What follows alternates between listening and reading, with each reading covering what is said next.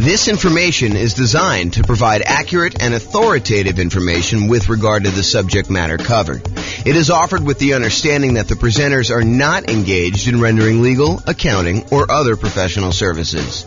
If legal advice or other expert advice is required, the services of a competent professional should be sought.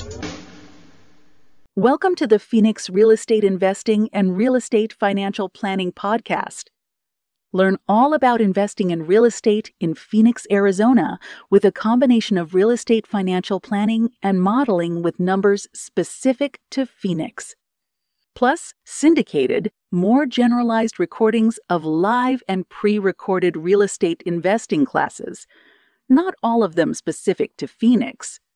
Be sure to stay tuned after the podcast for a message from our sponsors. Sweet. All right, so quick turn and flipping properties. Really basic definition here. We're buying properties, we're adding value in some form or another, and then we're going to resell the properties. And it's usually as quickly as possible, although there's some variations where we slow them down. So adding value, before I get too far into this, I want to kind of classify this a little bit more. So I think a lot of people are familiar with this idea of buying a property, going in, putting a new roof on or putting new carpet in, updating the kitchen, adding bathrooms, rehabbing the bathrooms, those types of things. But adding value doesn't always have to be that. And I'll even go off on another tangent for a second here. There was a period of time, many years ago now, where I used to cater to fix and flip investors. That was like my niche. I was a real estate broker, and that was my main strategy, is I would cater to real estate investors. And I'll tell you a little bit more of the story, because tonight would be the night to do it. Most real estate brokers, they work this way. They go and they kind of do marketing in order to find clients. The client comes in, they say, hey, listen, I'd like to buy a property that has this kind of characteristics. And then the real estate agent would go try to find those properties, go show them those properties, help them write a contract in that property, and then help shepherd them through being under contract to closing. I was like, fix and flip deals are much harder to find, especially in a hot market. They're a lot trickier to do, and I'm not going to work that way. What I would rather do is I would use skills in order to find properties that are hiding in plain sight and more unusual fix and flip opportunities, or more fix and flip opportunities, or doing marketing in order to find off-market fix and flip opportunities for clients. And so instead of a real estate agent who would go and say, okay, you're going to hire me, we're going to have a buyer's agent agreement, and then I'm going to go help you do this, I said, that's not how I'm going to work, because those guys get paid when they close on a deal. What I said to them is, look, what you're going to do is you're going to write me a check up front. You're going to pay me a retainer. And from the retainer, I'm going to charge you hourly for the work that I do in order to find you fix and flip deals. And I'm going to analyze the MLS for undervalued properties and show you opportunities that you probably didn't know existed. But I'm going to charge you hourly for that. When you eventually do go buy a property, and I don't do this anymore, by the way, but when you go do and finally do buy a property, and you use me to buy the property, whether it's on the market, inside the MLS or outside the MLS, then I will earn a commission on that. And any money that you paid in up to that point, I will credit you back. So it's not like you paid any more. It's not like you paid, $10,000 plus the retainer and hourly. You basically paid the same fee, except because a lot of people say they want to do fix and flips and then they don't close, or there's a lot of work involved in doing fix and flips up front, that sometimes you get to the point where they're like, sorry, I wasted your time, but I'm no longer interested, things have changed or whatever they're doing. I was like, I'm not doing it that way. So I would actually help people do this, and I'd find those strategies that way. And one of the reasons I tell you this is, one of the secret things that I found with properties is a lot of people they look for very distressed properties that need a lot of work, that are smoke damage or water damage, or they got mold, or they got asbestos, or they had meth in them or something like that. There were some other ones that were hiding in plain sight. And the best way I could describe this, as one example, this isn't the only way to do it, but one example of this was grandma's property. So you'd go find a property that was in a 30-year-old neighborhood that was in perfect grandma condition. It was like you walked in and it was like pristine 1980. Everything looked brand new.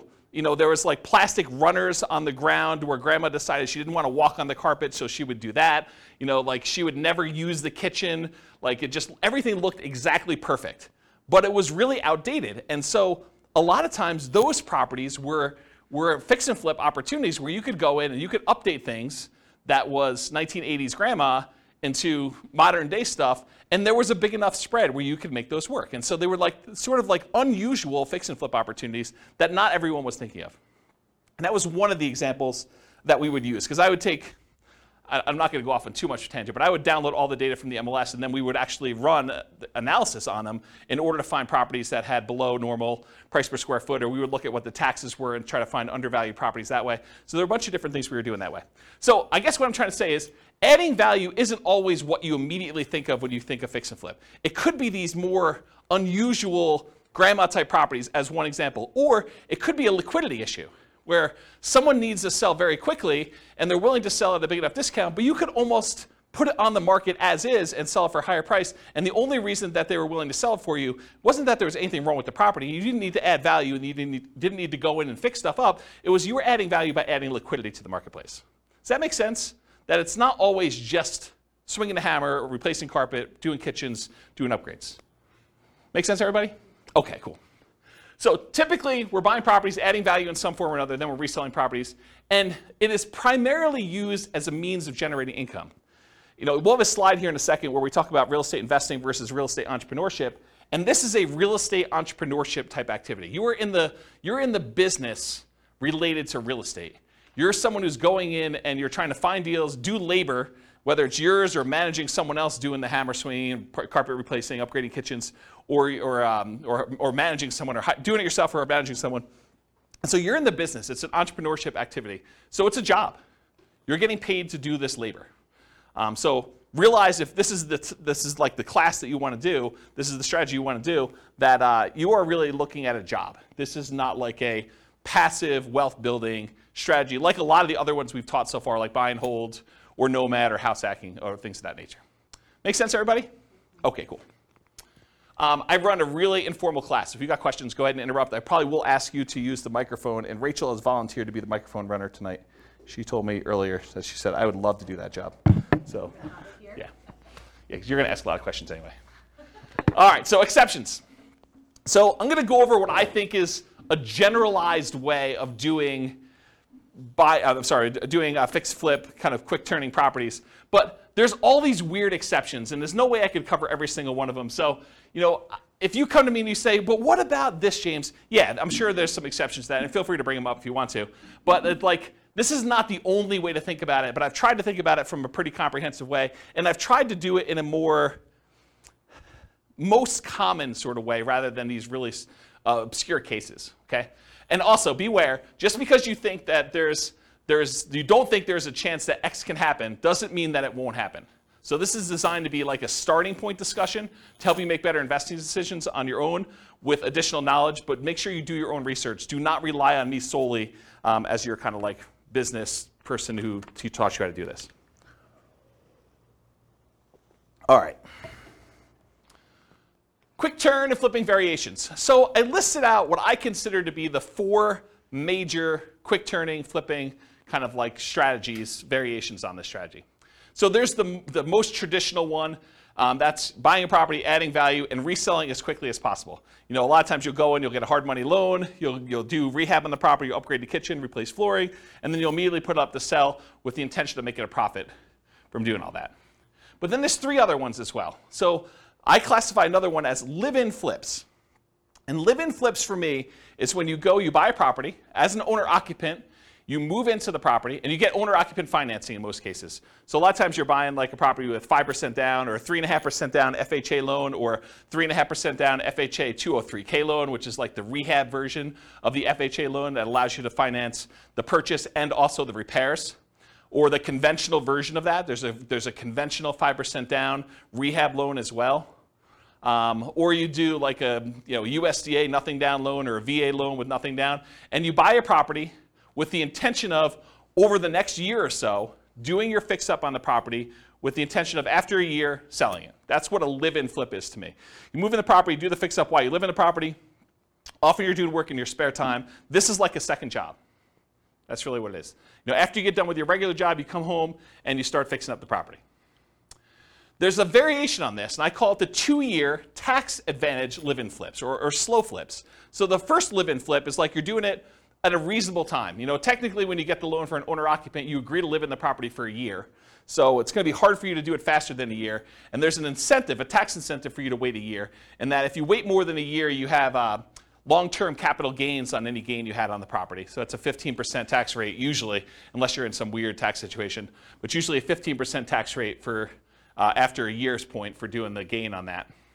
But sometimes you'll say, hey, listen, I want to go and buy a property and I want to live in it 2 out of the last 5 years because I don't want to pay any taxes, any capital gain taxes on the sale. And so you buy a property very similar to the regular live and flip, except you move in with the intention of staying there 2 years. And the reason you do that is instead of having to pay that 15% capital gains tax rate after you've lived there for a year, you decide if you wait another year, then I can do it and not pay any tax on the gain at all. Okay, so that's one of the reasons why you do that. And then the final one, it's a variation on the regular flip. So the traditional flip, you're buying a property, usually getting hard money loan or paying cash or something like that, and then you're doing the fix up and then you're reselling it. With the partnership flip, you're going to partner with the seller. So instead of you going and getting hard money loan or some other type of financing, you go to the seller and say, look, Mr. Seller, your house needs some updating and I can get you more than what you would net if you partnered with me and do this.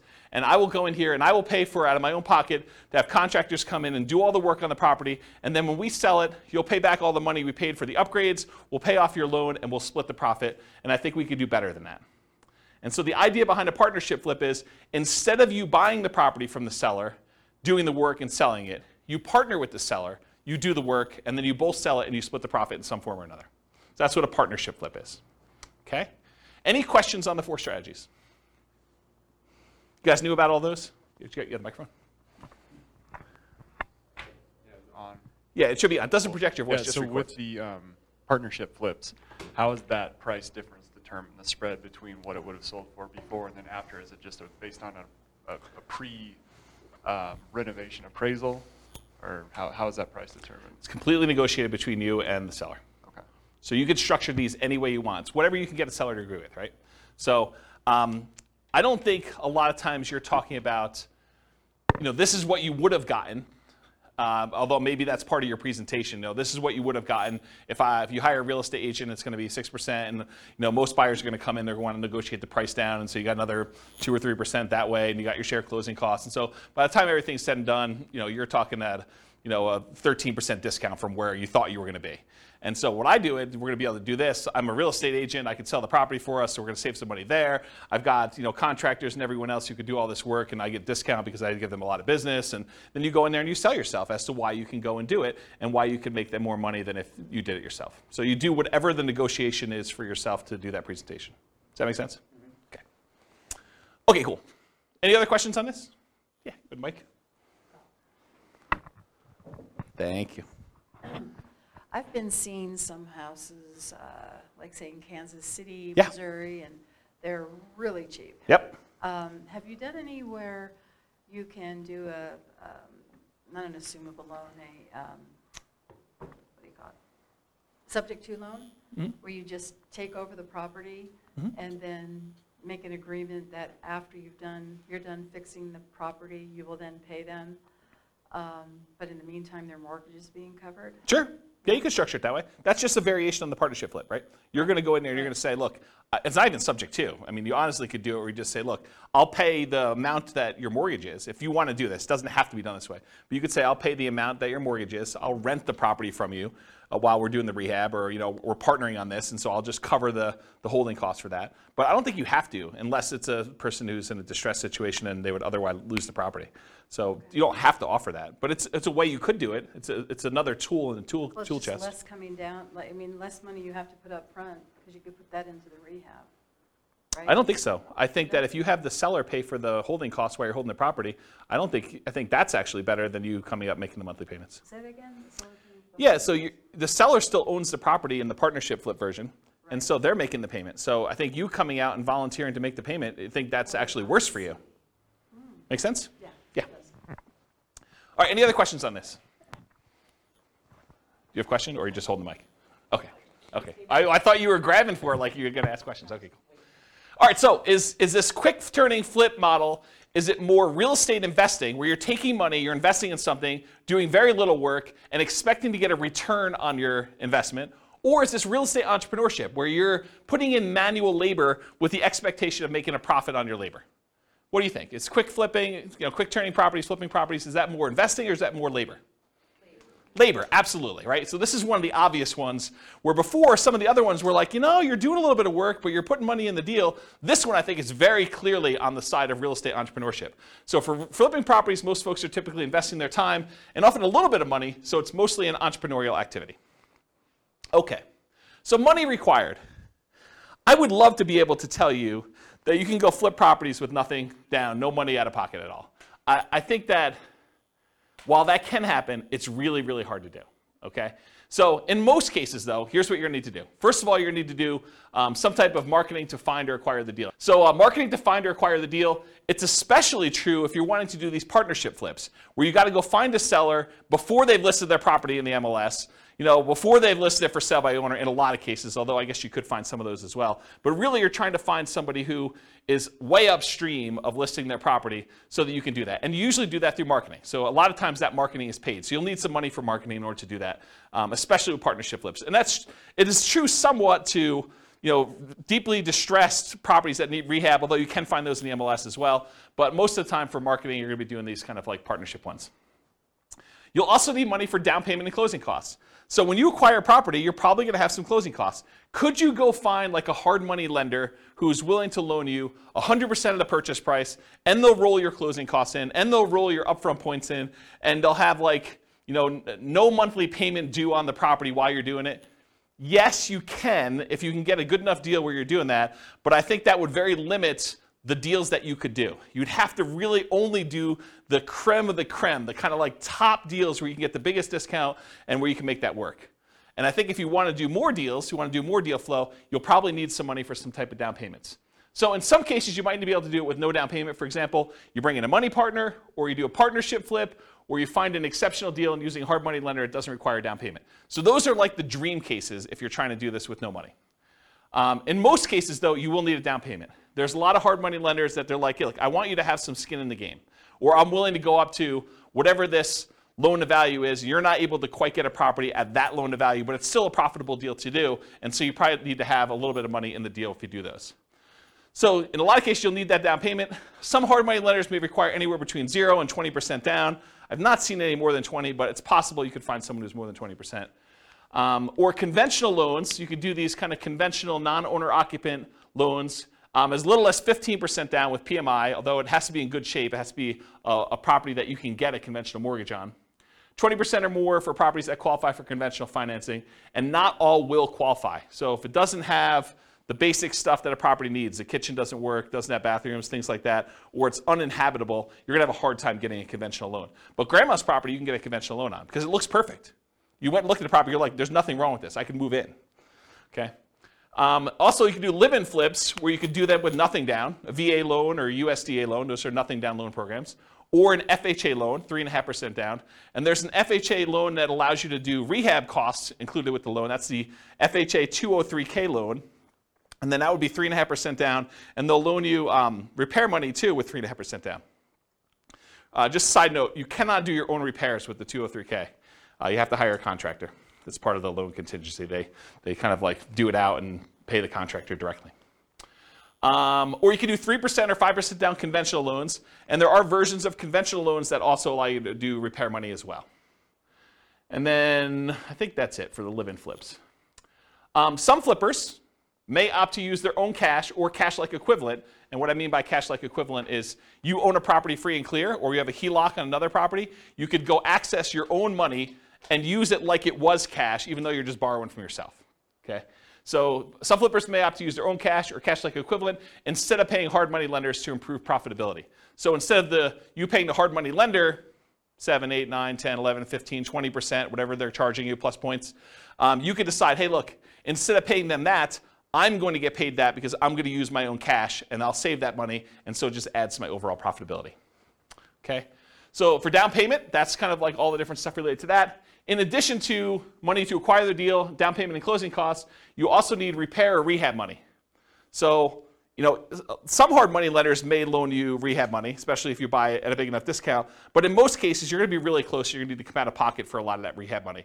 Now, some people will opt to use some type of credit card, HELOC or something like that, or they'll go buy from Home Depot on a Home Depot credit card and they'll do their own labor. So they're trying to get creative in order to minimize the amount of money they have out of pocket. But for the most part, you're going to need to come up with some type of rehab repair money to do that. Holding costs. So a lot of times, even if you do a hard money lender, they're going to want you to make payments. A lot of times it's interest-only payments on the loan. Some of them will do like, we won't do payments for the first 6 months. It's already rolled into the cost of the loan, or maybe they'll add it to the loan balance. Well, they won't require you to make monthly payments on it. But not all hard money lenders are like that. And so you'll have some holding costs on the loan while doing the rehab. And once you've done the rehab, marketing the property for sale. So you may have 3-month rehab period or 4-month rehab or 6-month rehab. And then after that, you have 2 or 3 or 4 months in order to market the property and then wait for it to close before you can get paid. So you might have 3, 4, 5, 6 months of holding costs between rehab period and marketing period in order to do that. Does that make sense, everybody? Okay. And then marketing or staging costs to sell, or hiring a real estate professional who could do that for you. So you don't have to be the one to do the marketing costs of get it in MLS and put up the signs and do yard signs and get it out and distribute flyers and print up flyers and floor plans and photos and all that other stuff, or staging of the property. You can hire a real estate professional to do that, but realize that's a cost that's usually coming out of the sale if you're not doing it yourself. And then finally, I guess it is finally, reserves. So you should not be doing flipping properties without reserves.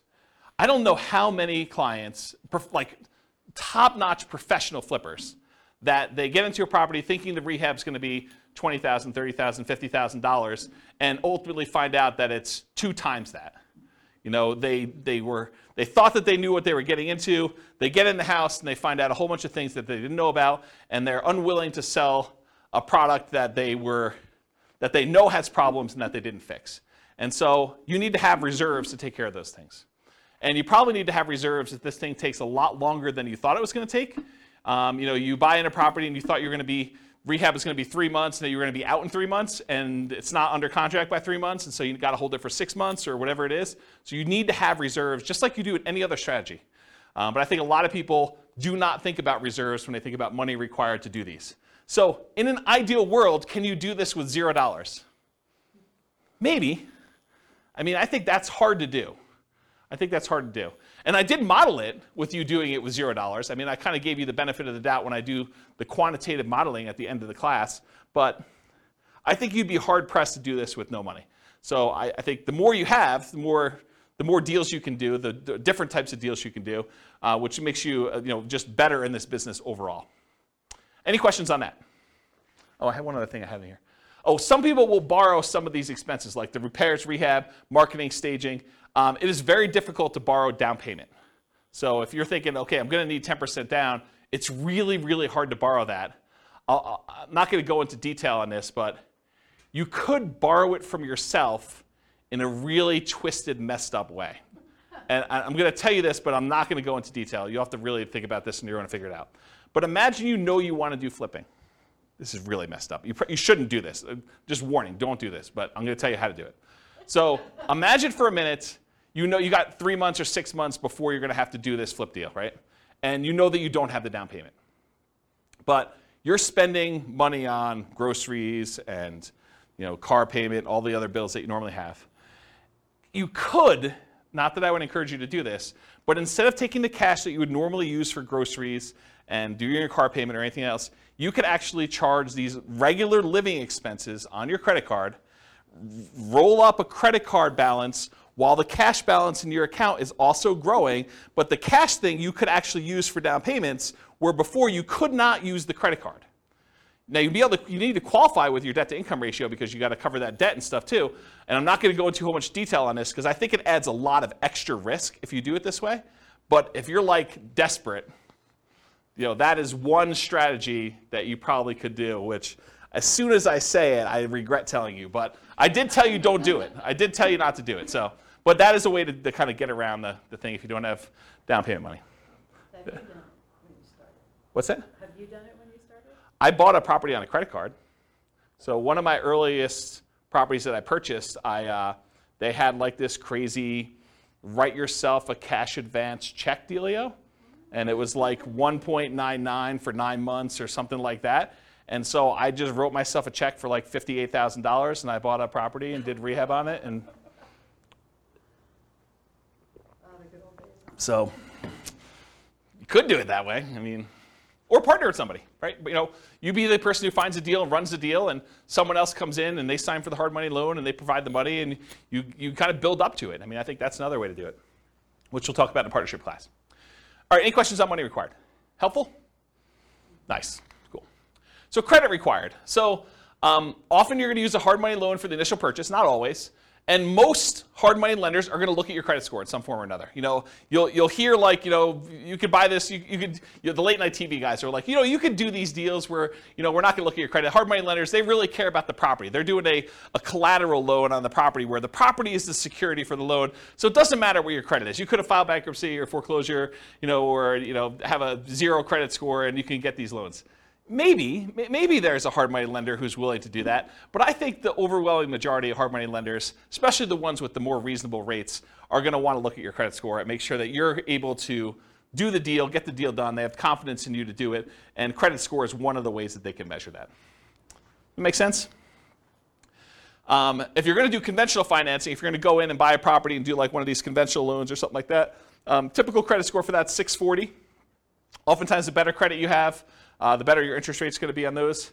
And then for these kind of less common situations, the live-in flips, it's owner-occupant financing. And you can go as low as 580 with the FHA loan in order to do your credit score with that. There may even be some exceptions where you can go lower than that with really unusual, exceptional situations. But go talk to a lender. They'll tell you this stuff. So that would include stuff like FHA, including the 203K loan, VA financing, USDA, conventional, including the conventional rehab loans, provided the property can qualify. So the property needs to be able to be in good enough condition where you could buy it that way and purchase the property. With a partnership flip, you may not need credit score at all. If your partner is going to qualify you for the loan, you don't need to do it. So in that case, it may not be required at all. And if you're buying without a loan, all cash, credit score is not required. And realize, just because I wrote these numbers up here, you can't go to your lender and say, James told me that it was this number. You need to ask them what the qualification is for their loan products at that time, because they may change. Loans are changing right now a lot. In case you didn't hear the news, interest rates rose by 0.75% today.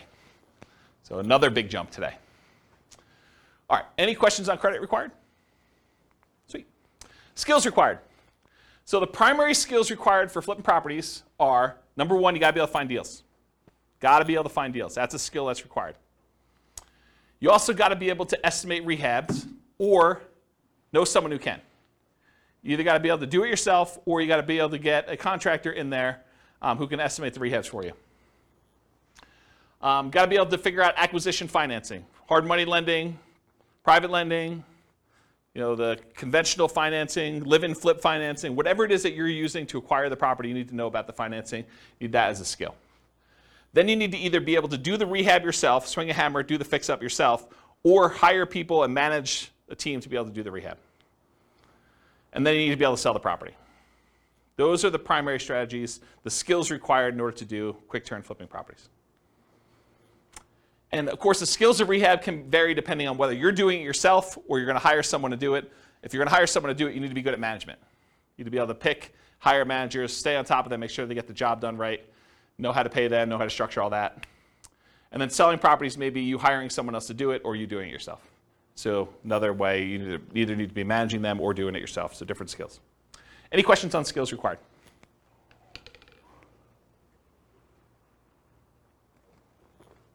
All right, stability. So flipping properties is very actively stable. I finally looked up the guy's name, for those that come to other classes and you're like, James, you should know his name. Shane Parrish from Farnham Street came out with a blog post where he talked about this concept of something being actively stable or passively stable. And I went and I re-looked at the blog post just so I could do it. And the example he used was a boat. If you have a boat and you don't do anything, the boat is just kind of like naturally stable. Just sits there, floats, bounces around a little bit. But if you're not actively doing something, it's not like you're going to drown. But a jet fighter is something that is actively stable, where if you're not actually actively using the controls, you're going to die. So real estate investing, when I kind of thought about this, I was like, oh, this kind of applies to real estate investing in a weird way. I think real estate investing overall is actively stable in general. If you don't do anything with your property, eventually you'll lose your property if you don't pay taxes on it. But there's variations. There's like a spectrum inside real estate investing. For example, if you go get a interest-only loan that has a balloon at the end, if you don't do something about the balloon at the end, that's worse than if you have a 30-year amortizing loan that's going to pay itself off over 30 years. That is less actively stable than a interest-only loan with a balloon. So on the spectrum of, is this like a more active thing where you have to really pay attention to it, or if it's more passive, even though it's active because it's real estate in general, I think that flipping properties is more active. It is on the far end of you having to be actively engaged with the property almost daily until the job is done and the property is sold. Maybe a little bit less while the property is for sale, but definitely while you're rehabbing the property, you're managing that team. Unless you really have a good team in place and you could trust those guys. But for the most part, you're on top of that. That's definitely a significant job. Okay, any questions on stability? Cool. So scalability. Is flipping properties going to make you Elon Musk rich? Probably not, right? It's not super scalable. I mean, there's some advantages to it because you can get big chunks of money, but it's not like wealth building. And I got a really good slide. I think it's the second to last slide tonight, where I talk to you and I compare how much money you make buying a rental property versus how much money you make flipping properties. And it's an interesting comparison. I'll kind of show you that.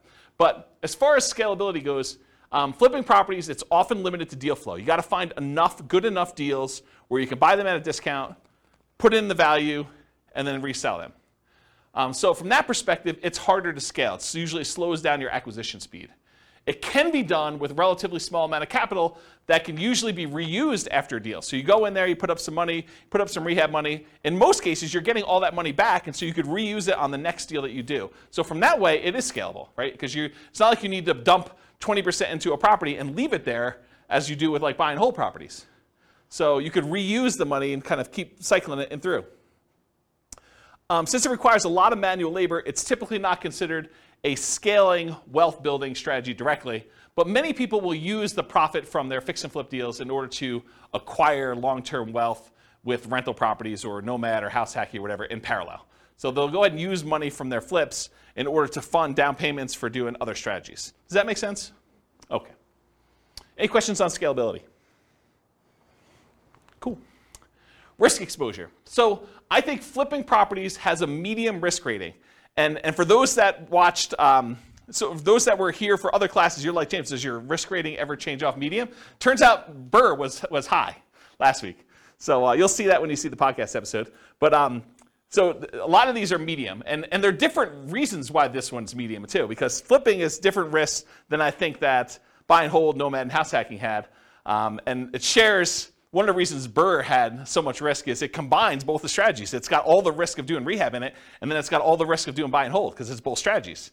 And so that's one of the reasons why it's high. It's got twice as much. So for risk tonight though, for flipping properties, fix and flips, there's rehab risks.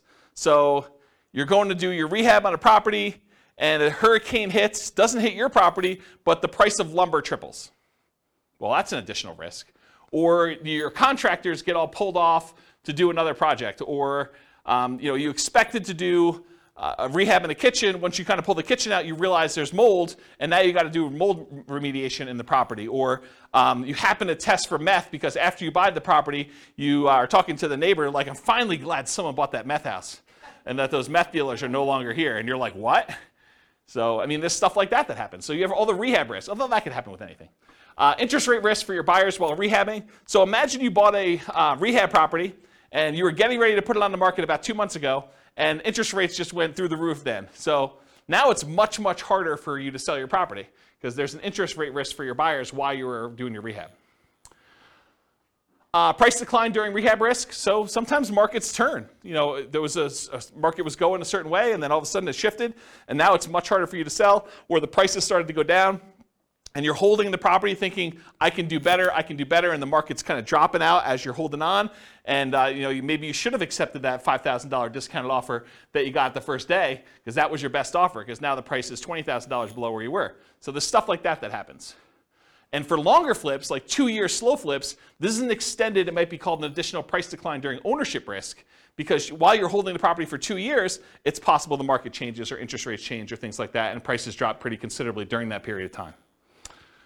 And then, of course, your credit is at risk because if something happens and you're unable to make the payments on the loan, you're unable to sell the property, and you got to give the property back to the lender or something like that, then you could have a credit risk there. And then in addition to those risks, for partnership risks, if you're doing partnership flips, rather, your reputation is at risk, right? Because you're sort of doing something with someone else and they're expecting you to perform. And then you have all the generic partnership risks that you have there. Disagreements with your partner. He said this, you thought it was going to go one way, they sue you, there's like a disagreement over how to split the profits or what was said or who was supposed to do what. So you've got all those with additional partnership flip risks. Any questions on risk exposure? Cool. So profit speed. So how quickly are you getting profit, and what's the general size of partnerships? Like what's the profit margin you're doing there? So how quickly you make money. With partnerships, it's relatively quick. Usually you're buying a property, and once you sell it 6 months later, 9 months later, a year later, sometimes a little bit faster than that, you're getting your profit out. And so while flipping properties, you could typically start seeing profit within 6 months, typically after rehab and sale. You may capture some natural appreciation. If you're holding the property and the market's going up like it's been going up the last year, 15% a year, whatever it's been going crazy up, you get to capture this sort of natural appreciation while you're holding the property and you're rehabbing. It's going to sell for more than you originally thought because the market's going up while you did this. And I will tell you, some flippers actually will factor that into their offer. They'll be like, look, the market's going really strong. I think it's going to continue going strong for the next 6 months. I know this particular seller is going to get offers from a whole bunch of other investor flippers, and I really want this deal because I got to get my guys busy or whatever it is. And so I'm willing to factor in some of that natural appreciation. I'm going to sell it. It's comping out right now at 400. I'm going to pretend it's going to comp out at 420 because I think it's going to go up 20K over the next 6 months that I hold it. So some of them are doing that. I don't know if that's prudent, but I will tell you that that's how some of them think, having worked with a lot of them. So you may capture some natural appreciation, inflation, likely to capture forced appreciation as well. Forced appreciation is the value you add when you do the work that you do to the property or your liquidity or whatever it is you're doing there. So that's like the forced appreciation part of it. So how much do you make? It varies widely, and everyone's got their own metrics. And everyone's expenses and holding costs and costs of money and their overhead and everything else is different. If you're running a really lean ship, maybe you make more profit. If you have a lot of overhead and a lot of stuff going on, or you have really expensive money, maybe you make less. But I think a lot of investors will target $25,000 minimum net profit after everything. And some of them will bump that up to 10% of the sale price of the property as like a way to deal with properties becoming more expensive. So, if you're doing a lower cost property, a lot of them will say 25K minimum, or some will even do less than that, but I think 25 is a very common number you hear. $25,000 profit minimum after all my expenses net of everything. Or if you're doing like a $400,000 property, maybe you say I want 40K. Or some people, in order to get a deal done in a really hot market, they'd rather have 25K than not get the deal. Maybe they actually bump it down to 25 in those cases. Okay? Okay, and by the way, 25K net of all expenses, not taxes. So most people are going to do that number, and they're not going to take into account their tax obligations from that number.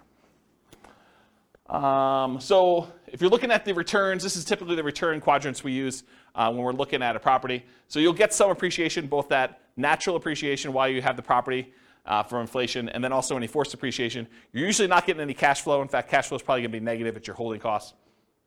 Debt pay down, a lot of times your hard money lender is going to have an interest-only loan or even a negatively amortizing loan, which means that the payments are getting on and the interest is accruing while you're holding on to the property. So debt pay down is usually going to be either zero or a negative, depending on whether you're just making interest-only payments or that. And then you're not usually getting tax benefits while you're holding the property because you're not usually renting it out. So usually there's nothing there for those. Any questions on profit speed? All right, no questions on profit speed? Profit size? Okay, cool. So finding deals. So you can find these deals in the MLS. You can find these deals from for sale by owners. And there's really two groups of for sale by owners. Those for sale by owners that are currently actively marketing their property, like people that put the for sale by owner sign in their yard, put up their property on websites like Zillow or Craigslist or other things like that. And then you have the hidden for sale by owners. There are properties that are for sale by owner. They're not listed with an agent, but they could be properties that they haven't put out any advertising. You need to go do postcards or pay-per-click or do some networking or whatever in order to find those sellers, in order to be able to find those deals that way. And then the other most common way to find these deals is wholesalers. Wholesalers are typically people that are putting out the marketing in order to find the deals.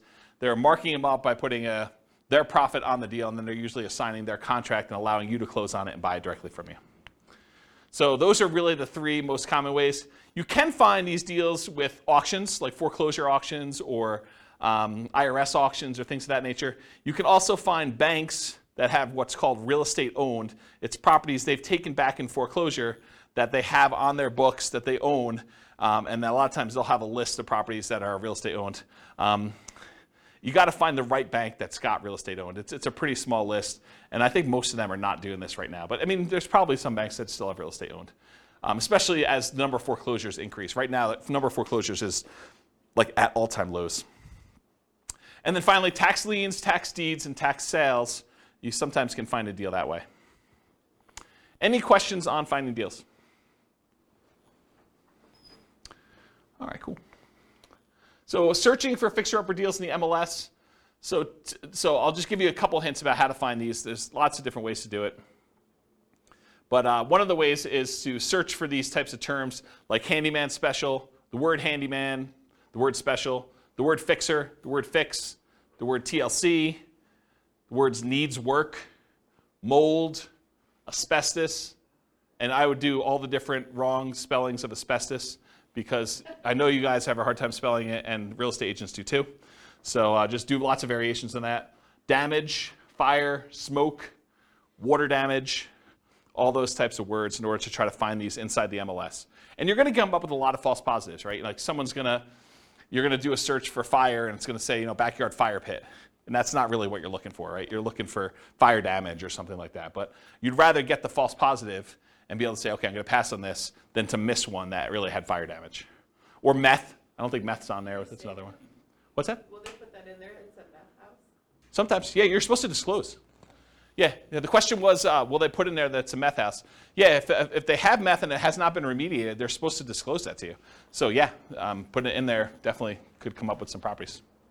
Quick question. If they don't disclose it, and you purchase it, can you sue them because they didn't disclose it? It's a big deal. Yeah, so I'll say it for the mic. So the question was, if you buy the property and they didn't disclose it to you, can you sue them? You could sue anyone for any reason, right? I mean, so yes, you can sue them. Now you got to go prove that they knew. So good luck with that. If they really did know and it was obvious and there was evidence of it, they tried to have it remediated, or they were the ones that did the meth themselves, and you could prove that somehow. I mean, yes, you could probably do that. So here in Northern Colorado, I'll kind of go off topic here for a minute. Here in Northern Colorado, if somebody has a house that was contaminated with meth, and they do remediate it to the state level, they do not then need to disclose anymore that it once was contaminated with meth. And it says so right in the contract. So just realize that if the property did have meth, it was remediated to the state standards, they no longer need to disclose that it had meth at one point, which I'm not sure I personally would like to live in a house, even if it was remediated, that had meth at one point. Okay. I'll add one more thing to this. It's not on the slide, but so I was reminded of this when I was telling you the story at the beginning of the class, which I didn't really intend to tell you, but I guess I did anyway. So one of the other things we would do is I looked at all the different ways. One of the things that I did, where do I start the story? One of the things I did to try to find fix and flip deals is I went through and I looked at, I don't know, whatever it was, 20 years of MLS data. And I looked for pairs of transactions. So somewhere where a property was purchased in the MLS, and within 6 months later, that property was sold again. And so then I would go find, okay, this was a pair of transactions for the exact same address. And so I'd find that pair, and then I would have what I would refer to as the fix and flip, the pre-fix and flip house, and then the post-fix and flip house. And I could do a whole bunch of data analysis on that. I can go look at, what's the spread, like how long were the properties listed for, how long they stayed on the market, what the typical discount was when they made an offer on the first one, what the typical premium or discount was when they resold the property, how long it took to resell. So I can look at a whole bunch of data. But one of the things I wanted to do, now that I had these fix and flip pairs, I wanted to go look at all the initial transactions and try to find out ways that I might be able to identify those that were not obvious. And one of the things that came out of this, it wasn't the only thing, but it was a pretty strongly correlated thing, and that was the ratio of the list price of the house, what they were trying to sell it for, and what the taxes were on the property. Because taxes are a proxy for value. So taxes sort of represent what the assessor believes, based on how they run their own comps, what the property is worth. So if you look in a neighborhood and you can see, this has taxes of $2,000 and the property's worth $400. This one has taxes of, $2,200 and it's worth, $440 or whatever it is. If you find discrepancies, properties where the ratio of taxes to purchase price, and you could do it either way, one divided by the other, and you could do either one you want to do, just measure it the right way. If you find ones that are outliers to that, that could be a first pass, even if it didn't have any of these special keywords in it, and it would otherwise seem like, without you going and running comps on every property, this is a really quick way to whittle down that list. And so you could export the list of properties in the MLS if your MLS allows you to do that, and then do a ratio, download the spreadsheet where they have taxes, property taxes, and then do the thing for list price, and then do some type of calculation, and then sort them by that, and then look at the top 5 or 10 or 20 or whatever properties there are, or just go through and order by those. And that was actually a relatively good way, having looked at data for a whole bunch of these pairs of fix and flip properties, for you to go identify properties that might possibly be undervalued in some way or another. Or you could also find properties where the taxes were abnormally low because there was some type of homestead exemption or senior exemption or something like that. And so you find some of those too. But some of those are also grandma's properties, right? Like the homestead exemption where it's been kept pristine for 30 years, that is another way to kind of identify grandma. So I'm not sure that's the worst way to look for. Any questions on that not intended to be covered topic? Sweet. You guys got a whole bunch of bonuses. So market conditions. Oh, wait, question. Oh, dumb question. Well, I don't know about those. I didn't say there were no dumb questions. I didn't say you could ask dumb questions. Go ahead. So I know I know how to look up property tax information on homes, but Sure. Can you look up if it's homestead or senior discount? Is that listed on? I don't know. I've never looked it up that way. Okay, because I sort them by the ratio of taxes, and that's how I'd look at them. Okay. And I wrote software to do it. I wasn't even doing it manually. No, I understand that. I was just like, can you actually figure out that's why it's lower or not? That was one of the things I was trying to. No, I don't. Maybe you can call that in the assessor and see what they say. Yeah, I don't know. I never looked that up. They don't have to pay that much. Yeah. Yeah. All right, cool. Any other questions? All right, so market conditions. So where does this strategy shine? Like, what's the best market to do fix and flips in? So it's got to be a market where you can buy properties that need work at a discount. Right? If you're thinking you could do it in our current market, well, our current market 6 months ago, that's really hard to do. It's hard to buy any property without paying a premium over asking price and find a property that needs work. Can you still do it? Probably. There's exceptions to every rule, as I said, but it's much harder to do that. If you want to do any type of volume or scale, it's tricky to do. There are other markets that are much easier to find distressed properties that you could do fix and flip with. The other warning I'll add about this is sometimes the reason you can get very distressed properties at a big discount is because it'd be really, really hard to sell them even if they were fixed up. So I think you want to find properties that you could both buy them at a discount and that you see ones that have been fixed up that are actually selling in that neighborhood and at a decent price. You got to look at the comps of what you could sell for in order to make sure you can determine those. All right, so ideal market conditions where you can buy properties that need work at a discount, value add opportunities in some form, and then markets with strong demand. You definitely need some demand in order to do it. It's not enough to buy it at a discount. You also need to be able to sell it in a reasonable time for a reasonable price.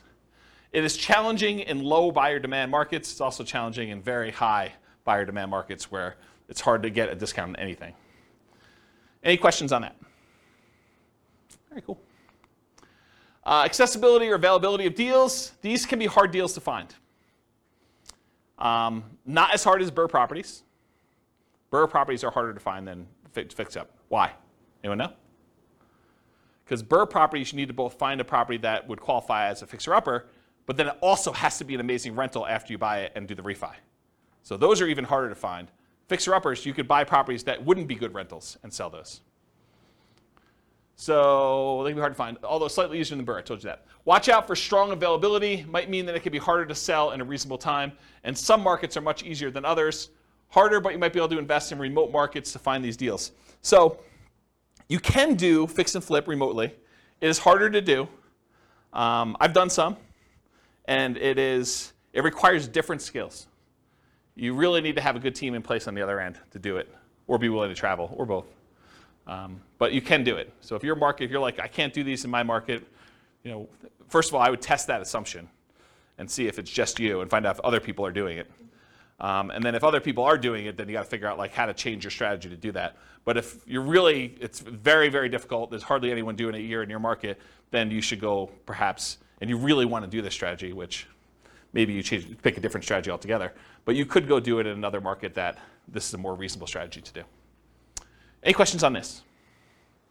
All right, cool. So we're using retirement accounts. Can you typically utilize flipping properties with self-directed retirement accounts? Yes, you can. It is harder to do because it limits the work you can typically do on it. It is easier if you almost have you and another flipper almost offer each other to do the loans for itself at some type of swap rate or something like that, where you loan them money for their flip deals and they loan you money for your flip deals from your IRAs. Might be an easier way to kind of do that. It may also change the type of financing that you use. So might be harder for you to do certain types of loans by doing it that way. And I think I covered all that. Any questions on financing? Yeah, I want to give a mic to make it back. Thank you. But if you were able to do them through there, theoretically, wouldn't you not have to pay any tax? Depends on... Or deferred? Yeah, it depends on your structure of your retirement account. I'd have to think it through. This is not my area of expertise. But yeah, I think you would have... Yeah, if you did it inside the account, all the money had to go back into the account. I think that goes into whatever the status that money already had. So if you're going to pay tax when you pull it out, it would be taxed at that point. If it was tax-free when you pull it out like a Roth, then I think it would be like that too. There's some other weird rules too, like if you're financing stuff within there, if you're using this for down payments, there's a whole bunch of additional rules, and I don't understand this stuff that well, but UBITs and things like that I'm just not familiar with. So you'll need to get some professional guidance on that one. It's harder to do, much harder to do than doing it with someone else's IRA. You can use someone else's IRA real easy. Okay? Yeah. Any questions? Cool. So quantitative analysis. Now we're going to get into numbers, just right out of time. So flipping properties is a job. I want to point it out at the very beginning because financially, this thing shows up like extra income in our modeling. Right? We're not modeling you're buying a house and you're getting the debt pay down over that thing. So a lot of times they're interest-only loans, and you're not going to have appreciation happen while you're holding the property for 6 months because you're already kind of baking that in there. So it really just shows up as lumpy income. Income that shows up once every 6 months or once every 9 months or whatever the period of time that you've gotten there. It just kind of poof, $25,000 shows up in your account because that's the net after all your expenses after you've done the deal and at whatever interval you have there. So that's how we model it, right? Because it's lumpy income. It's periodic, sometimes irregularly periodic, but you could do it as kind of periodic chunks, lumps of income. Okay. So the other thing that's hard is when we compare flipping properties to all the other strategies we've covered so far, like buy and hold or nomad or house hacking, it's already an unfair comparison because in one case, you're working a regular 40-hour-a-week job. Maybe you're kind of leasing a property once every year or something like that to do the work. But with this, you've got second job hours. So I'm kind of comparing one where you're not doing second job hours and you've got all this leisure time, and this other one where you're working a second job completely in order to do this, right? And so it's automatically an unfair advantage to kind of compare them, and you'll see why. So I could take one model of this thing and really spend 2 hours just going through all the different risk profiles and how this varies and what your income looks like and your kind of cash flow looks like and all this other stuff, just based on one strategy. So tonight I'm just going to focus on financial independence, how long it takes you to achieve financial independence, using the strategy, but I could easily just go in and dig into all these other variations and how this really works and mechanics of it, which I just don't have time to do. Eventually, they may be their own class. For this particular strategy, because it's not my primary thing, like this is not my, I don't know if you guys can tell, but this isn't my normal topic to teach, right? Like fix and flip. I do have a lot of experience, especially helping clients. I don't do a lot of fix and flips myself. I've done a few. But this is like, I used to cater to this. This was my niche for clients doing it. And I did this for several years doing it this way, but I don't know. This isn't my normal class topic that I teach. It's sort of like a secondary topic. So I don't know. Maybe I will teach more. Maybe I won't. It is naive to generalize these results. Don't think that you truly deeply understand all the nuance from just this class, right? You can't go out and claim that you're a guru and expert and start teaching this based on the stuff you learned in this one class, okay? All right, so modeling flip income. So this is a specific issue that deals with the real estate financial planner, and I just want to bring it up to your attention. It probably doesn't come into play in this class, but it will come into play if you copy this scenario into your own account and you start playing with it. So the issue is specific to the real estate financial planner software. You could model flipping income in one of two ways. The one way you could do it is you could say, I got lumpy income, I get a lump sum of $25,000, maybe it's adjusted up for inflation, every 6 months. And if you did that, the way that we calculate debt to income is I calculate debt to income month to month. So I look at the income you had in that month and the debts you had in that month, and I tell you what your debt to income was in that particular month.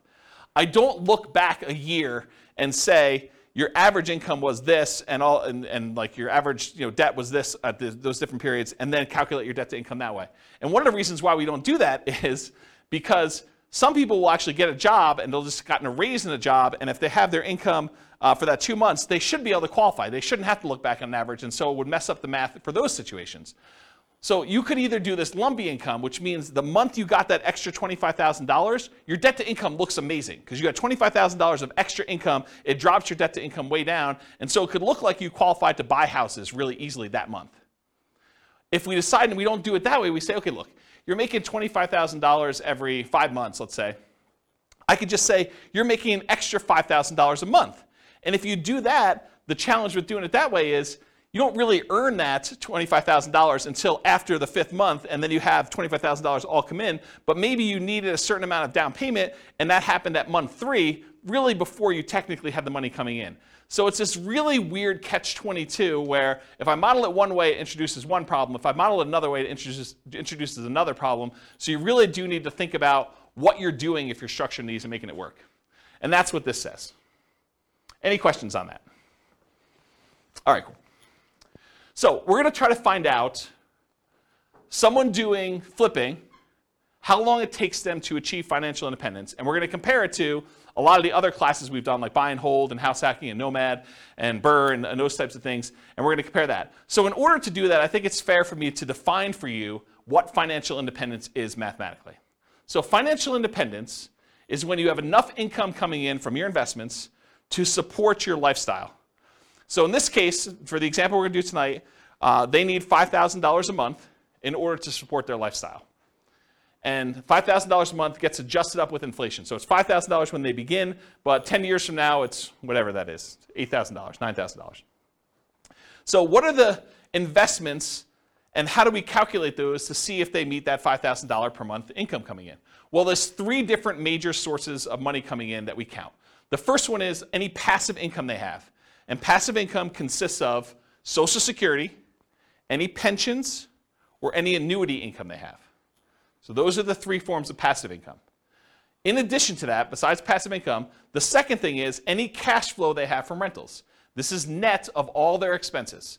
So it's you take the gross rents and any other income they have coming from the property, like maybe laundry service or something like that, and then you subtract out vacancy, property taxes, property insurance, maintenance, property management, mortgage payments. Did I miss any? Like all of the expenses on the property get subtracted out from it. The net that they have left over after all expenses is their positive cash flow, their net cash flow.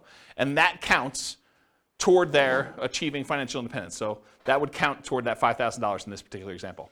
And then the third source is any money that they have invested in stocks or bonds or something like that, it does not include their equity in their property. Their equity in their property is something completely different. You don't count this in number 3. Equity kind of indirectly contributes to their cash flow. Because if you have a property that's free and clear, then it cash flows a little bit better. But the third one is any money they have invested in stocks or bonds or anything like that times whatever their safe withdrawal rate is. In this case, we're using 4%, but 4% of the amount they have invested in stocks, for example, divided by 12 because it's monthly, that would count toward their $5,000 a month income. So passive income from Social Security, pensions, annuities, any positive cash flow net of all expenses from rental properties, and then in addition to that, 4%, their safe withdrawal rate times whatever money they have invested in other assets, not real estate equity. Okay? So when all of those combined add up to be $5,000 a month adjusted for inflation, that is when we define that they have achieved financial independence. They're able to live off their passive income of some sort. Make sense? Their investment income. All right, cool. So if this person, which it's a couple, and I took out the assumptions because I got tired of covering them, but go listen to the previous podcast, and we talk about like all their situations, I believe. But basically, if this couple took their money, and I think they were saving $1,000 a month, and they invested it, they did no real estate at all, they invested in stocks, it would take them 40.17 years in order to achieve financial independence. Okay?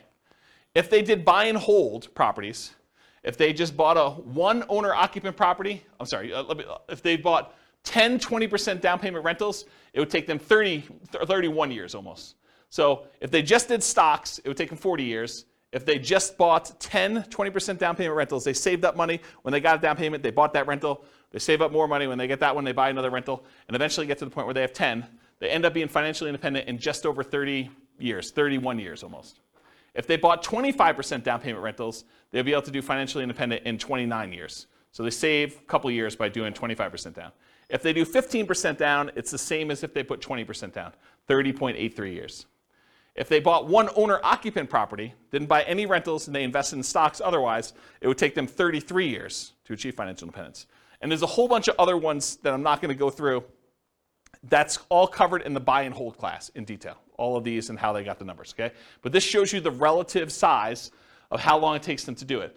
Turns out the shortest one, in case you're wondering what the shortest line on here is, the shortest one is them buying 10, 25% down payment rentals and then doing short-term rentals with them, vacation rentals. That's the shortest one, and it takes just under 24 years for them to achieve financial independence using that strategy, okay? So this is all the buy and hold ones. Go watch the buy and hold class if you want more details on that. For the nomad stuff, this is where they buy a property as an owner-occupant, 5% down usually. They live there for a year, then they convert that one to a rental, and then they repeat that until they have whatever number we have on here, but usually 10 rentals. If they do 10 nomad properties, repeat that process 10 times, putting 5% down each time, they can retire, be financially independent in just under 27 years. And remember, the fastest one was 24 years or so for those short-term rentals, but most of these are well over 30 years. So the nomad one is much faster in general. So these are a lot faster. Then there's a whole bunch of variations like fixer-upper nomad, nomad by proxy, nomad to short-term rentals. Nomad with short-term rentals is 12.83 years. That's one of the fastest ones. And then there's a whole bunch of other ones with house hacking with nomad and these variations. So this is all in the nomad class if you want to go look at the details of that one. Here's house hacking for those that were in house hacking class. And it got so big that it was getting hard to see them on the screen, so I went horizontal instead. But it just shows you the same type of chart, the number of years it takes for them to achieve financial independence. If they buy one property with 5% down, and I think this is one roommate, it takes them 32.83 years. If they get additional roommates, like I think this is 4 roommates. If they have 4 roommates, it's 26 years to do that. And then here's some other ones where they're doing variations on the theme. This is covered in the house hacking class in detail. Any questions on this? Cool. So this is BRRRR. This is a class that you guys probably haven't seen yet because it's not posted to the podcast yet. But BRRRR, if you are able to pull all of your money out when you do BRRRR, it's under 12 years. This is buying 10 BRRRR properties. If you can leave 5% in the deal, if you're not able to pull all your money out, you have to leave 5% in there. It's almost 17 years. And if you are able to do BRRRR, but you have to leave 10% in the deal, then it's just under 22 years for you to do BRRRR. Okay? And then here is the summary of all those so far, not going into the fix and flips. So I'll leave this up here for a second. I know you guys have a hard time seeing it, but just visually looking at it, these are some nomad strategies. They're all pretty low. BRRRR is really low comparatively. The nomad with house hacking is really low. And then this is just more house hacking over here, and this is buy and hold. You could see relative sizes, though, that really the winners tend to be nomad, BRRRR, house hacking type stuff. Okay, all pretty good? Any questions on that? All right, let's talk about some flipping properties. So in my assumptions, which is wrong, I believe this is not correct, you did not have to come up with any money out of pocket. And the way I justified this in my own mind is, you either had the money, because in this case they're saving money in the stock market for a lot of stuff, and you use that temporarily because you're getting it back, or you were able to do enough work to find a good enough deal where you could do this with no money, or you partnered or something like that. So you didn't have to come up with money for down payment, holding costs, repair money, etc. So I think this is not the most conservative way to model this. This is the way I would say this. But I think it's fair. It's because you're getting the money back. It's not like you lose use of that money. I've also assumed you're earning $25,000 net after all expenses. Anyone have a problem with my $25,000 number? Anyone think that's ridiculously low or ridiculously high? Anybody? Okay. You guys using any different numbers? Do you guys do flips? You're using 25K for your number? More? After taxes, probably, yeah. Okay. Yeah, more, but More. then it gives us a buffer. Gives you a buffer. Yeah. And you a lot of times see 25. Yeah, okay. So basically it's 25. And so the amount adjusts up with inflation over time. So that 25K 10 years from now is more than 25K. And then paid taxes at ordinary income tax rates because you're doing it in less than a year. So because you're actually buying a property, doing a rehab to it, and selling it within 6 months, you pay that money at ordinary income tax rates. So I figured out what their income would be based on how many they did in the profit of that particular flip and their income that they had, and I adjusted the number so that their income taxes were now higher on their paychecks, and the income tax was also higher on the fix and flip income as well. So I tried to make that adjustment for you so that it's a more accurate way to do modeling of taxes. Taxes increase as they earn more from flips. And then any money that they had extra left over is invested in stocks at 8%. They didn't do rentals in this particular case. So here's what the numbers look like if they do flips. So if they do a $25,000 fix and flip every 6 months, and they didn't buy any rentals, they just basically put the money in the stock market, it takes them 18.83 years to achieve financial independence. So this is somebody who's flipping properties. They've got a totally second job to whatever they're currently doing. And the first job, they're saving $1,000 a month from that. And it takes them almost 19 years in order to be financially independent doing it that way. And the equivalent from before, I thought, was it 40 years? It was about 40 years for someone just doing stocks without doing the flips. But this is like having a second job that's bringing in an extra $50,000 a year. And they were making $72,000 a year from their job to begin with, total, combined between the two of them.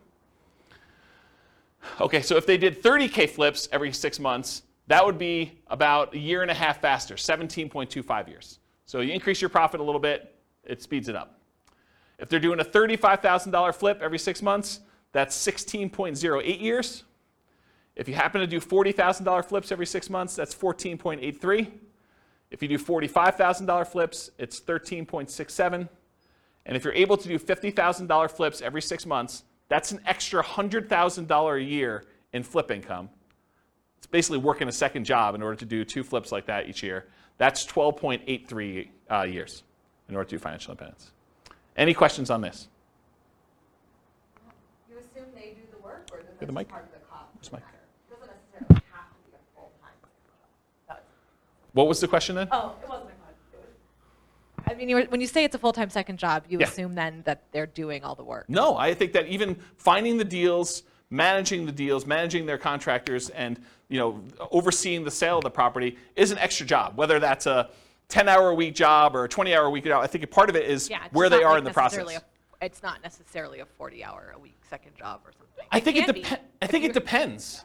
I definitely have had clients that this was their job, like they were doing this, and they were, I don't know, going and previewing homes to make sure that they had the comps right, and there's all that stuff that you don't think of that takes time up. Eventually, I think you get to the point where you're good enough and you've seen enough things where you do that. But early on, it's much more in labor. I think you get skills over time where you don't have to, where you could do less. But especially you have teams in place and you know all the stuff you buy from Home Depot or Lowe's or whatever you're doing, you get some economies of scale and expertise practice. All right. So what if instead of doing every 6 months, they did 25K flip every 9 months, or 25K every flip every 6 months, but then they buy 10, 20% down rentals with any extra money that they have, Or if they do 25K flips every 6 months, but then they buy 10 Nomad properties. So what if we did those 3 additional things? Well, they're starred. So if you do 25K every 6 months, but then you buy 10, 20% down payment rentals, 16.17 years. So it's faster than the 18.83 if they just invested in the stock market, but it's still 16 years in order to be able to hit FI for that. What if they did the 25K flip every 6 months, but they bought Nomad properties? That's 12.5 years.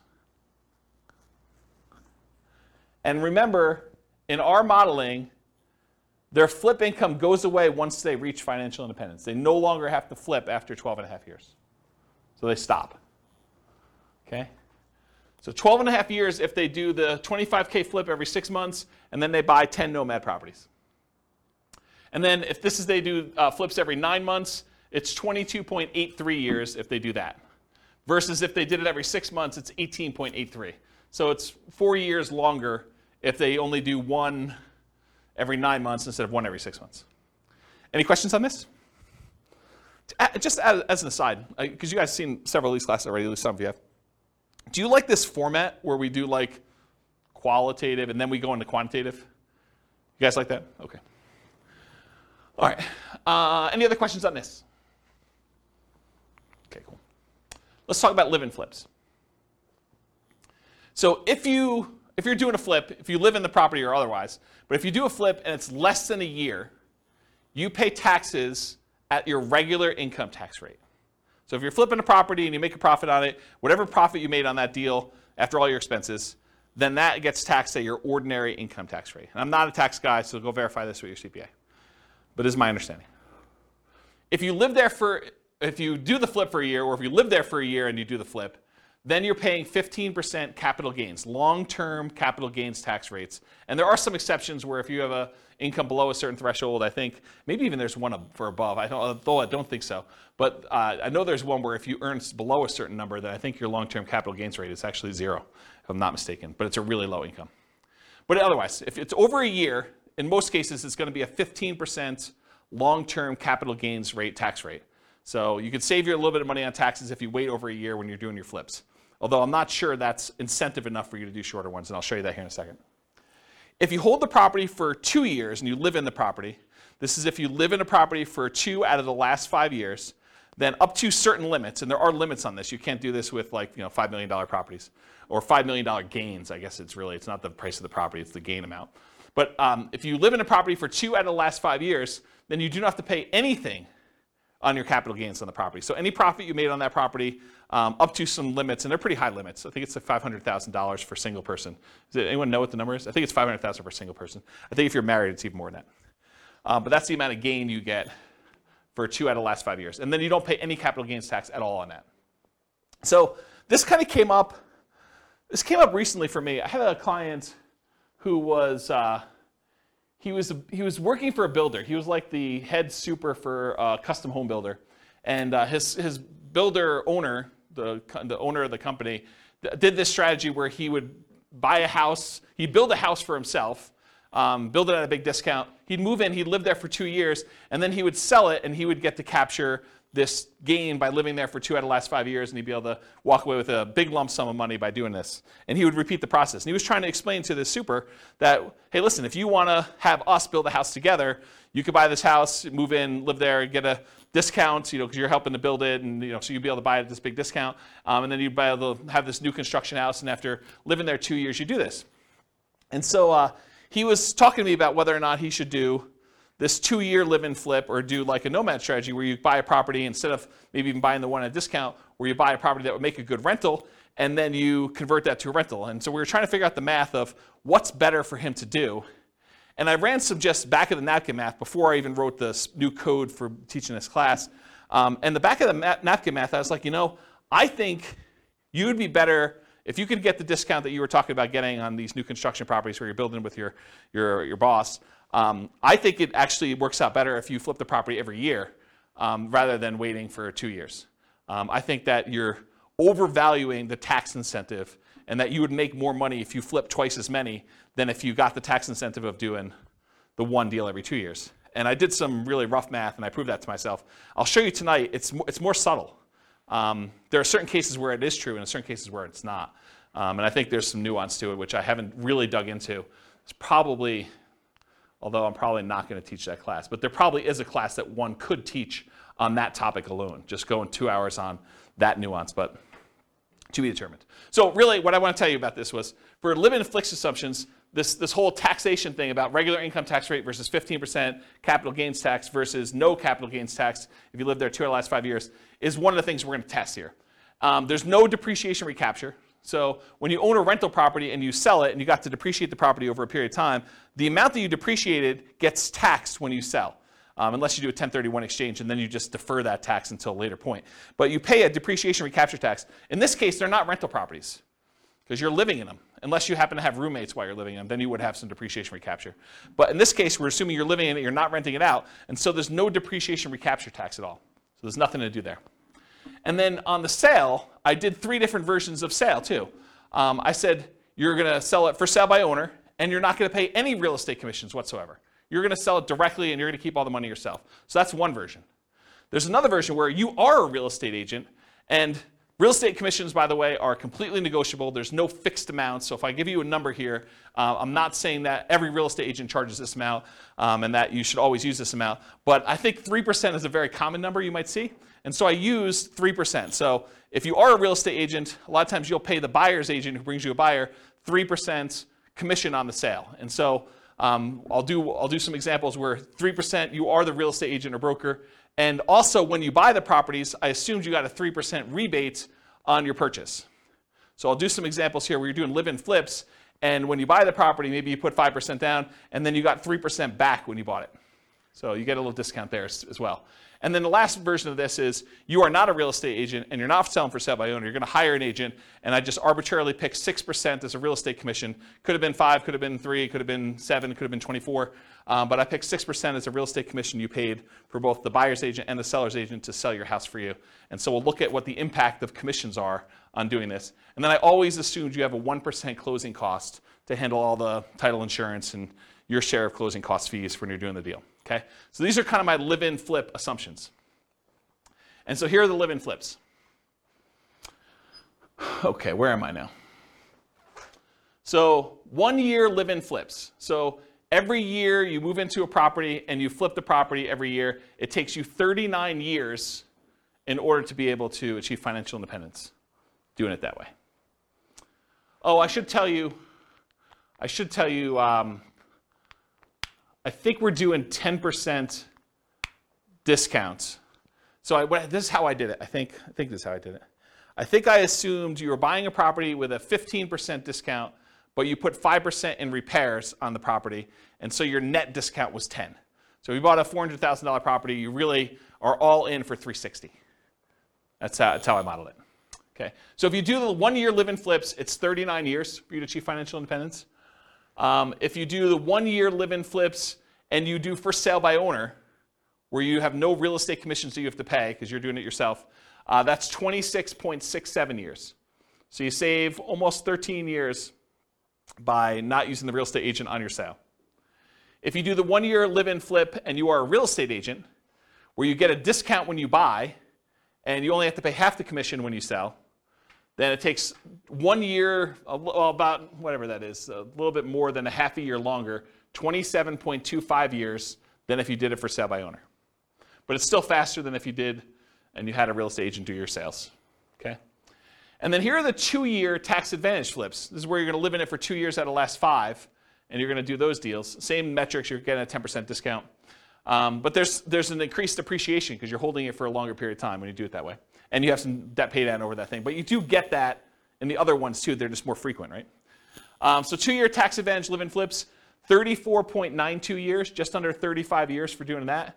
Remember, if you did the 1 year one, it would have taken you 39 years. So this is one of those examples where I thought it was going to be the other way, but it turns out the 2 year one is tax advantaged. However, that's only if you are paying the real estate agent. If you have a real estate license or you're for sale by owning it, it is the other way, as you'll see here in a second. So 2 year tax advantage live-in flip as an agent, 29.17 years. It's longer for you to do it that way than for you to not do it that way. and then 2 year for you to do the 2 year versus the 1 year, I should say. And then the 2 year tax advantage live-in flips where you do for sale by owner, exact same time, 29.17 years, which is longer. The 2 year flips, either as an agent or when you're doing for sale by owner, take longer than doing 1 year flips where you are also for sale by owner or an agent. If that makes sense. Okay? Any questions on this? You'll also notice live-in flips take a lot more time for you to be financially independent than doing the flips every 6 months and investing in stocks or buying rentals or buying nomads or whatever it is. And because I can, this is all of them on the same chart.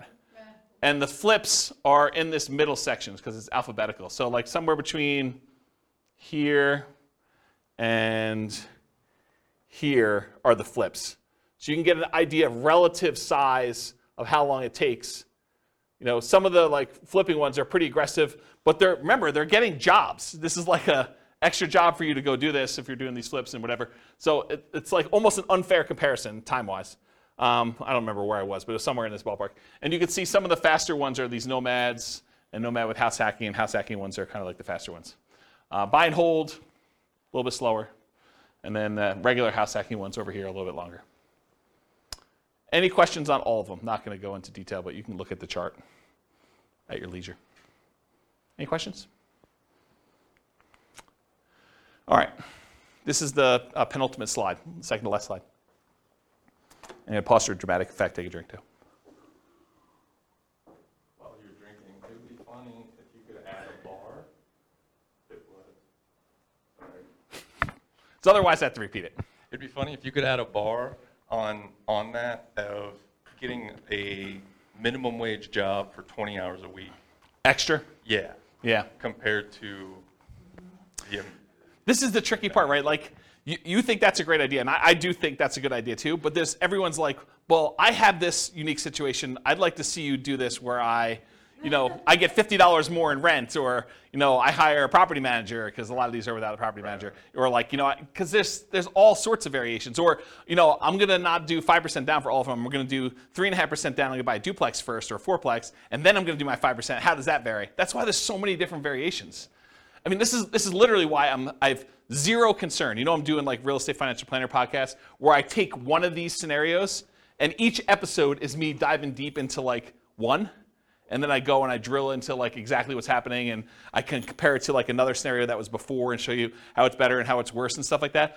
I have zero concern that I'm ever going to run out of these, right? Because I think I'm on buy and hold, 25% down. And I've got all these to go with all sorts of variations of doing this. And what happens if I make more? What happens if I make less? Property manager, not property manager. Stop working before I technically hit FI and see if I can coast in. And there's all sorts of weird stuff to do. Yeah, because I was just thinking, you said two flips a year every 6 months for 30 years. Yeah. Man, that's a lot of time. Right? I totally agree. Yeah, and we all know that house hacking is the equivalent of getting a side hustle, right? So you could do side hustle, go look at the house hacking ones. Those are kind of the equivalent, right? It's like getting a job for $650. So you could look at it that way. There's lots of weird ones. So. All right, so this slide. I used to have a very different version of this slide that I would teach. And the old version of the slide, I'll jump to the punchline, then I'll walk you through this one. The old version of this slide was, for every rental property you have, it's the equivalent of you doing a flip every year. So for every rental property you own, it's the equivalent amount of money that you would make from doing a flip every year. And I'm going to walk you through what I mean by this. So I just randomly took the properties we were buying in all these other scenarios, and I jumped to year 10, just to show you what year 10 numbers look like. So in year 10, the amount of money you make from appreciation on the rental, using a 3% appreciation rate, was about $15K. The amount of money you made in cash flow on that property, I think this is 20% down. The amount of money you made in cash flow on that property was $6,720. The amount you made from paying down on the loan was about $6,000, a little less than $6,000. And the amount you made in cash flow from your tax benefits, cash flow from depreciation, was about $2,600 and change. Okay? Add all those up together, it's about $30,000 in that 1 year from appreciation, cash flow, debt pay down, and the tax benefits of owning that rental property. Squint really hard, it's about 30 grand. If you do a 25K flip, About 10 years in the future, they're worth about $33,000 in change as your flip amount. So for every rental you own, it's very close to the amount you make in a flip over time. You make a little bit less earlier on, you make a lot more later on. But if you look at the chart, if you did like a chart of what your flip would be, going through all these ones, and then you did a chart showing you what your profit, overall profit from these 4 areas for doing a rental property, they're very similar. Okay? And that's every year. This is every year. This is the appreciation in this 1 year. You know, do a $4,000, $400,000 property at 3%. It's like 12 grand, right? So yeah. And then cash flow, I mean, it's what it is. It's like $500 a month. So yeah. Interesting, right? And is there more work doing a flip or doing a rental? One of them kind of becomes, especially if you have a property manager, one becomes very passive and it just kind of like propels itself. So then when you have 10 rental properties, it's like doing 10 flips a year. Another way to think about that. Okay? Now, to be fair, like the counter argument is, but flips are all cash now money. They're all like the side, right? And when you do a rental property, this is cash later. Appreciation and debt pay down is equity in your property, which unless you do a cash out refinance or you sell the property, that's money being held and internally compounded for you for later. This money is now. With flips, all of it's this side. Right? All of it's cash now. That's the counter argument. But in some cases, you want to have, you know, tax optimized returns later, because you're not paying taxes on the appreciation except for property taxes, and you're not paying taxes on debt pay down except whatever you had to pay for the income you earned that paid for this, right? So this is tax deferred in a lot of ways, where all the income you have coming in from the flips is money you have to pay taxes on that year, unless you're doing something weird, like the 2-year deferred flip or something. Any questions on this puppy? Oh, you have, all right, so conclusions. So I went through some numbers tonight, but assumptions matter a lot. Like, you can't go and say, oh, I attended this class once and James said that this particular strategy is always the best.